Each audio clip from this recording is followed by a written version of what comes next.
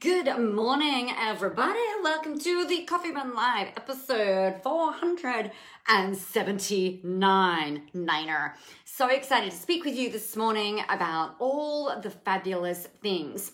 But first, to our weather report. I've got to tell you, I love this morning. It's actually really beautiful. It's lovely and warm, and I get to wear my glorious summer clothes, and I'm excited to start to see some muscular activity, which is very fun. Hey, Linda, welcome to, I keep feeling like it's Wednesday, but it's actually only Tuesday. So welcome to Tuesday.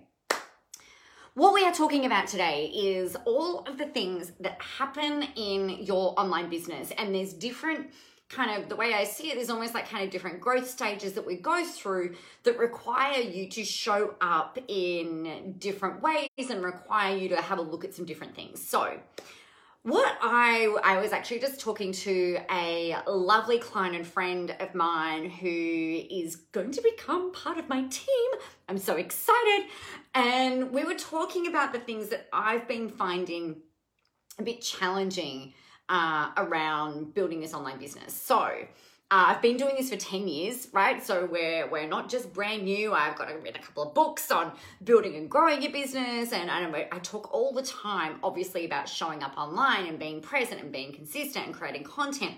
And I made an admission to her. I said, oh, look, I got to tell you, I haven't written a blog for about a month. I've gone, don't tell anyone. I feel this deep, I'm joking, but not joking. Like, I kind of feel like this deep sense of shame because I'm like, I know that there is so much to be said and so much to be shared. And it's something that I haven't prioritized writing a blog for probably about a month. And I feel really bad about that. We've had a whole bunch of stuff, right? And I've got a small team at the moment of different people that do different things. So I've got my finances are taken care of.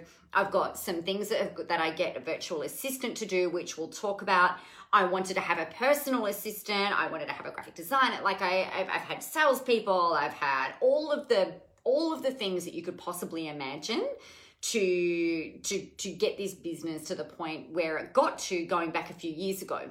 And then the shit hit the fan.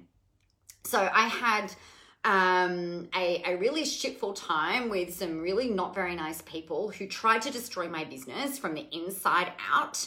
And it took a lot of healing. It took a lot of introspection. And I was really inspired / triggered by a thing that came out over the weekend that I read. And it was talking about this lady who's done this amazing launch, done things really well. And I was like, oh man, there is so much capacity here. This sounds like a lot what I was kind of like building towards and doing going back, 4 or 5 years ago, even 3 years ago, before the shit hit the fan. And it was kind of like, I've really been, I've scaled everything right back, right? So the really interesting thing is that I crunched my numbers going back a few years ago, and there's a difference between, I know that you know this, but I'm just going to spell it out because I was a bit slow to the party. There is a difference between revenue and there is a difference between what you retain. So revenue and profit, two very different things. So I was running $1 million a year business. It was fantastic. It was amazing. It was awesome. I had all these people. Hey, Maria, I had all of these, I had heaps of staff. I had heaps of clients coming through. I had a big, massive fucking tax bill, which I know is, it's a great problem to have. But I hadn't been very good at managing that money, right? And I guess for me, what I really looked at is that I can be turning over 80, 90 grand a month and really only walking away with not much in terms of net profit. And it made no sense because then I looked at it, I'm like, well, I'm paying out this, I'm paying out this, I'm paying out this, I'm paying out this. This makes no fucking sense. This makes no sense. I can scale the business right back, and instead of making $1 million a year, I can probably sit on $250,000 a year, 250 grand a year, and have more money left in my pocket than what I would at $1 million a year. I can still reach the same people in terms of like my free content and all of that sort of stuff. Yeah, I may not have the volume of clients, but I've got all of the things are going out. And it really made me go back and look, well, you know what, if money is not the only thing, but money is a really good indicator, because nobody wants to work for free. It doesn't make any sense. So I ran my numbers, and for the last couple of years, I've been running on pretty much a skeleton team. I've been running on trying to do everything, doing a lot of things myself, which is great. I've still got my VA, I've still got my bookkeeper, and I've got my graphic designer who does some things. And so the thing that I really started to look at was, all right, if what I'm really passionate about is doing this kind of thing. I am so passionate about helping you people. Felt like I was getting a bit sermony there. I'm really passionate about helping you guys. I'm really passionate about delivering the stuff that I know, and I freaking love it. I love coming up with new creative ways of being able to get you out of your own comfort zone for you to be able to get yourself out there. And I'm like, I just want to free up my time, but I was getting bogged down, and even up until last week, getting bogged down in different things that are most definitely not my zone of genius. And there's this really cool thing that I can do where like I can put my fingers inside your brain and kind of unlock different things that you can use to be able to then go and put out as content and inspire and motivate your people and do these amazing things. So that's, really cool. But I found myself getting really frustrated with some of the things that just take so much freaking time that were taking me away from you. So on Sunday, I was prompted by an article that I read. And so Sunday and yesterday, I'm like, fuck this shit. All right, what do I need to outsource? And I know that this is a question that I get a lot. Do I need to do all of the things? And this is what you might ask me, do I have to do all of my social media? Well, the answer is yes and no, right? So I'll clarify and I'll quantify this, because there's different things that you can get your virtual assistant to do that does not include creating content. Now, if you are committed to investing in your social media growth in order to grow your business, to reach your clients that you want to be able to work with, and you're looking at it, I'm just going to pull up my bits and pieces for a second because I looked like I was naked, I think, nearly dipped behind the screen. Not naked, very clothed. And if you are really committed to looking at social media as an investment strategy in your visibility growth that you can leverage and make money from, then you need to treat it such as that. If you were going to go and do a full double page spread, good morning, Chrissy, in an industry leading magazine in your world, in whatever industry you happen to be in, if you were going to go and do a 2-page spread, or if you were going to go and spend money on social media mainstream media, traditional media, such as a newspaper, or if you were going to go and do a big advertising campaign on television, right, traditional television, then you would not go, oh, let's just go and do this thing and, let's just see what happens. It'll be fine, right? Whereas people are really thinking about social media as we're just going to try this, and they don't look at it as an investment in their future. And that is really what you need to think about when you are creating content and when you're putting something out there and when you're growing your visibility. It is an investment in your future. So let's assume that you're on board with that, because that would be fucking amazing. So tick that box. We're on board with investing in our future, in your future success and your future clients actually as well. So we've got that going. Awesome.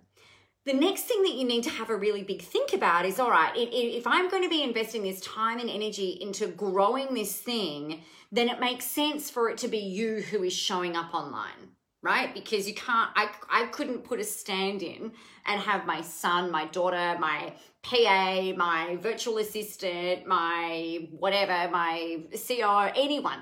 I couldn't have them sitting on this seat delivering the content to you that I would normally deliver, because then you would want to buy their stuff versus my stuff. Like, it doesn't make sense. So it has to be you.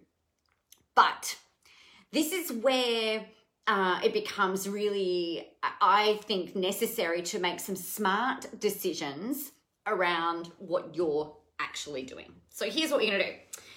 You want to have a look at what are the income producing activities in your business that you need to do. So your live streams, your blog writing, your content creation are revenue generating activities in your business that you do need to do. You can't outsource that stuff, but you can outsource the dissemination of all of that. Good morning, Chris. How are you?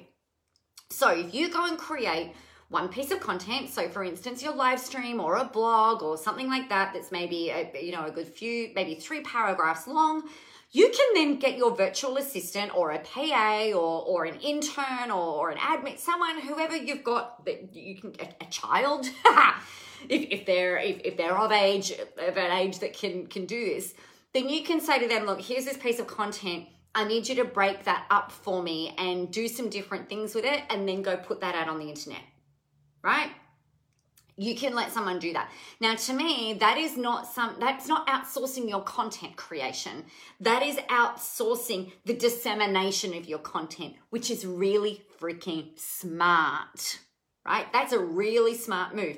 A not smart move would be to say outsource or buy a white label piece of content, buy white label content and say, go and put that out as me. That's really uncool because it's not gonna have your personality, your style, your wit, your sass, your fabulousness rippling through everything that you're doing, okay? So that's that side of things. I think the other thing that you can have a look at is what's causing you kind of like I'm like kinks in the hose, right? So what I'm thinking about with that is like if I'm going through my day, I'm doing this. The thing that really frustrates me is like we'll get off here and then I'm like, okay, I've got to go and email it out to my database. I've got to go and put it over on YouTube and Vimeo and LinkedIn and Instagram. So I'm like, that doesn't have to be me that does that. I can pay someone, maybe a virtual assistant. This is what they're really, really awesome for. Pay them $15, $20 an hour to go and put that all over the place every day. So when we finish here, this gets put onto YouTube, Vimeo, LinkedIn, Instagram TV. Where else does it go? It goes into audio in SoundCloud and then iTunes and like in all of the places. I used to do that. I do not do that anymore because that is not a good use of my time. So that would typically take me a good 45 minutes to an hour to go and do all of that. And if I go and pay someone $20, let's say it's $20 an hour to go and do all of that, I've just gained a whole hour back that I can either use to write a blog. I can use that to make some sales. I can use that to coach some people. I can use that to create a new free tool. I can use that to go and hang down by the river or hang out with my kids. You know, we've really got to get better at thinking more strategically about what is the best use of your time. So the things that I would be looking for are the bottleneck is what I was looking for, not the hose kink. What are creating bottlenecks in your energy and throughout your day? And then they're the things that if you think, all right, do I have to do this? Is this income producing? Does this have to be me? And if it doesn't, then you can either create a wish list of someone to do all of that for you. So what's really fun is I've had these ideas of like things that I would really love to do. And I'm just like, I don't even know who I would get to help me do this. And then as soon as I'm like, yeah, that's where I want to go, then the right people come in all the time. And I've now got, there's a virtual assistant I've got an online business manager, which I think is what we're going to call the official title for this person, which I'm really excited about. I've got the person that manages my finances. I've got my graphic design team. So I've got all of the people now so that really all I need to do is to be able to show up and share the things that I'm really excited about sharing. Does that make sense, you guys? Can you please let me know? Let me know that this makes sense because I think that this is really important.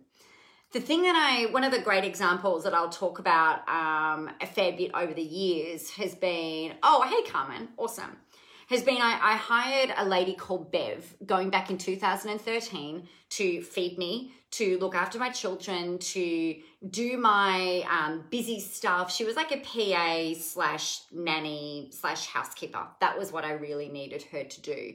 And that cost me about $750 a week to hire her. And she worked for me. It was maybe 30 hours. I don't actually, I can't even remember. But she would work anywhere from 25 to 30 hours a week for me.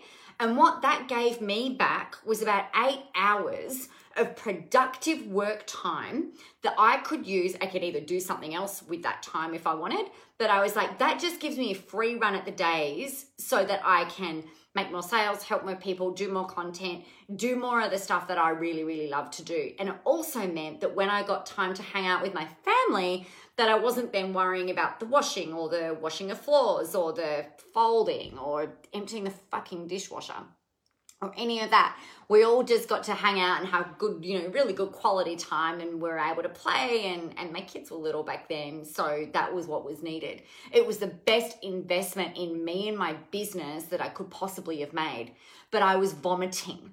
I'm like, holy shit. Let's say it was, let's say it was $750 a week. So it's $3,000 a month. So it's 36, it was about 40 grand a year, right? So it's $40,000 a year that I was paying for someone to help me at home and do all of the things. I was really scared because I knew that she was very reliant on me and my business to produce enough income to be able to pay her. I was really worried that I wasn't going to be able to sustain it.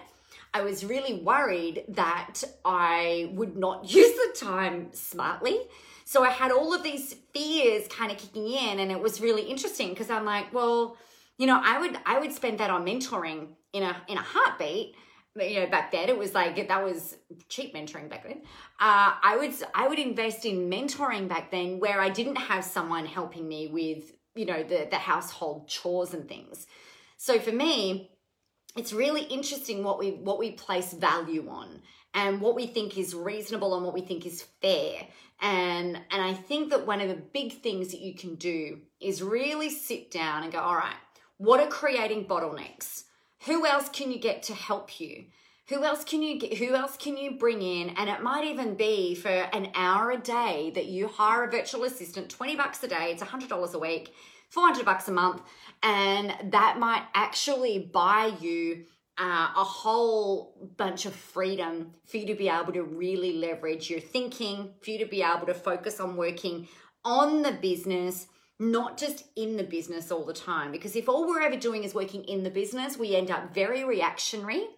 Our creativity tends to get stifled, and we don't usually and often get to do the things that really light us up. So what can you outsource? Pretty much everything. The things that you should not outsource is your content creation.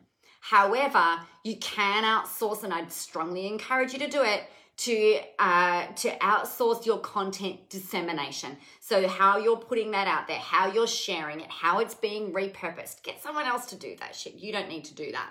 Unless that's your zone of genius, then of course, go ahead and do it. And you can start really small. What I love about the virtual assistants, whether they're based in your country or whether they're offshore, like if they're in a different country to us, I think my virtual assistant is based in the Philippines. And what's really, really awesome about this is that they love doing the work. I hire them through an agency, so I don't have to deal with how they get paid or anything like that. And I get matched, like we get matched together. So we get the skill fit, we get the personality fit, and it all just is amazing. So I think that's really smart. Content dissemination should be done by someone else. I don't think that should be you. But it does require an investment in you creating really great content. There is an investment that is needed. And if you really want to, in terms of time and sometimes financially, it's really, really important that you are able to have, that you've got your structure. I'm just putting the link in there. That you've got your structure for what you're going to talk about, because you do want to be on message and you do want to be able to share really great, valuable things often and all the time with your audience that they can then go and share and put out there.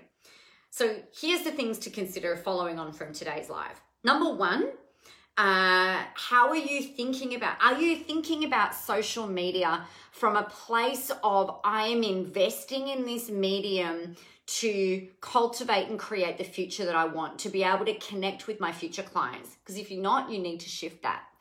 The second thing that you've got to shift your thinking, or telling you that you want to be thinking about, is making sure that you're thinking about the return on investment that you could get from a virtual assistant, for instance, or hiring someone to help you. If like people hiring, if you've got a physiotherapist practice, you are likely going to hire an admin team, right? If you've got a cafe, you're probably going to hire someone to take money while somebody else makes coffee. Like you have to invest in staff to be able to give the customers what it is that they want. This is the same type of thing. So what kind of return on investment are you getting? Sometimes that return does not come in the form of financial return. It might come back in time. So something that's really valuable to me is hanging out with my family. So if I've got somebody else doing ABC and that gives me back an hour, that might give me back an hour to go hang out with my kids, which is important. The third thing to think, number one, are you looking at social media with a view of it being an investment? Number two, what could be the return on investment that you get from bringing on people to be part of your team? Number three was what creates the bottlenecks in your day that you can alleviate? Because if you're finding yourself getting frustrated or things are taking a really long time, there is likely other people out there that love doing that stuff, and you can be like, handball straight over to them. And then it's just about finding the right people that you can bring on. So who is it that it's actually going to be? So they are 4 things that you can think about when it comes to outsourcing, being more, it's not even about being more productive. It's just being about thinking about and treating this business like it's a proper business, for want of a better word. Hey, Joe, good morning. So nice to see you, Jojo. So that's what I want you to think about. Those 4 things. If you have any questions about anything, please by all means reach out, let me know. I would love to help you. Otherwise, you know what you need to do. Get out there, go help some people, have a whole ton of fun doing it, and remember the world is ready for your brand of awesome. Have a fabulous Tuesday, and if I don't see you before, I will see you tomorrow.